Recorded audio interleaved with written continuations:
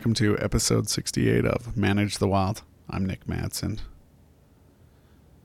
The first non-native invasive species of insect identified in the United States was in 1635, called the codling moth. Since then, over 450 species of non-native invasive species have been identified in the United States, with that number growing by about 2.5 invasive species per year. One of the ways that researchers are trying to stop the spread, as well as wildlife managers and habitat managers, is through a campaign called Buy It Local, Burn It Local, in which you harvest your firewood in the same area that you're burning it. This has a way of reducing the spread of invasive species. Researchers looked at the slogan and the campaign between 2005 and 2016 and identified that, in fact, the message was not being well received. Most of the people that they interviewed had actually not even heard of the slogan, nor had they seen flyers or any of the information about it, and they are trying to identify different ways to get their message out there. One of the challenges that wildlife and biologists and different agencies have in working with people to identify these challenges, whether it's invasive species of insects, brucellosis, CWD, the fact that there's so many things going on, and you can read a bulletin in a campground and see six different things that are causing problems and the way you should stop those problems.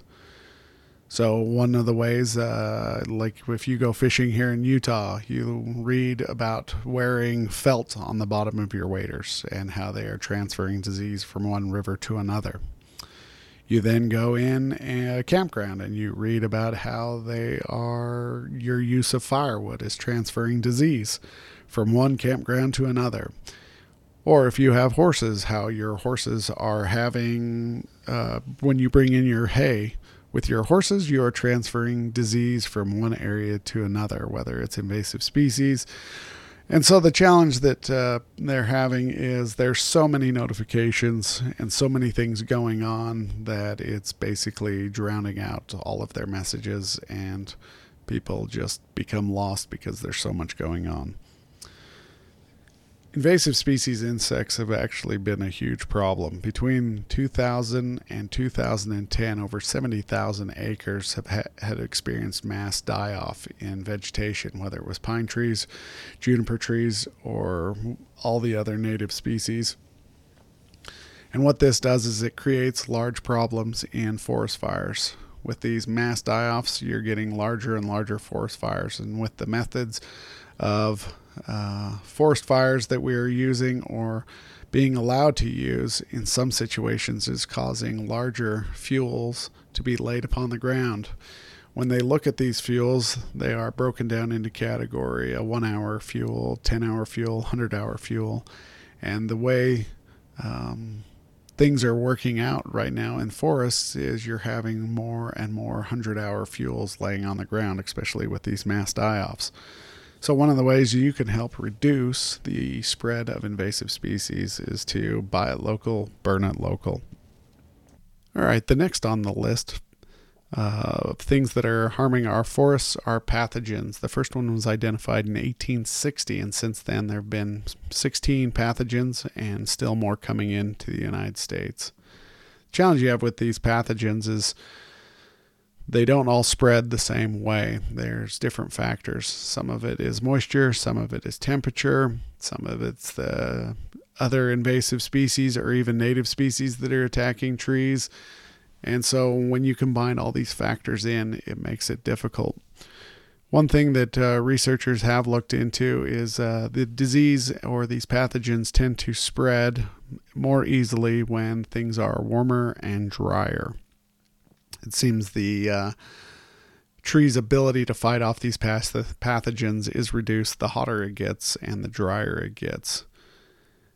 And as climate change sets in and we see the longer term results of climate change as things are starting to warm up, it'll create these unstable weather conditions, or you'll have areas that are warming and becoming drier, and it'll break down the tree's ability to fight these pathogens. And then with the amount of invasive species of insects that we are bringing in, you combine that with the pathogens, and it just does not look like a very good scenario. There are a few management options that both state and federal can do, especially in the Forest Service and the state forestry programs. Some of the things that they're doing is monitoring. They are constantly sending out people, and they are running analysis when they identify a die-off or a new area that is being targeted. They can monitor that, and then they can start planning and using what they call mitigation strategies. Now, mitigation strategies are often what we use in wildlife, and in the Forest Service, they call it silviculture, and that is using different methods to manage a forest or a stand or a group of trees. Some of these ways that they can manage these forests and reduce the effects of pathogens as well as disease are through thinning, harvesting, planting, pruning, using prescribed burns. And they'll break these areas that they are targeting down into 4 different groups, and they'll figure out which of the 4 different groups they want to use. One is a coppice method, even aged, 2-aged, and an uneven aged method. Now, there are multiple strategies that they have when coming up with ways to use each of these strategies, but ultimately we've seen that that's proven to be ineffective. And the fact that they're being ineffective is because so many pathogens and invasive species are being brought in that it's a losing battle.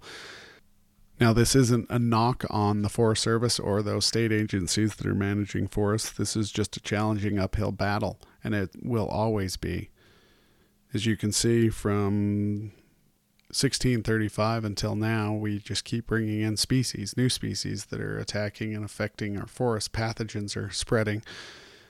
And there's just constant things. Hopefully, as we continue to do more science and more research, we can find better ways to identify where these outbreaks will be. Maybe our modeling will get better. We'll get better data. Maybe we can identify where the pathogens will spread, or ways to just get rid of pathogens. But it's an uphill battle. So buy it local, burn it local, stay wild. Have a great day.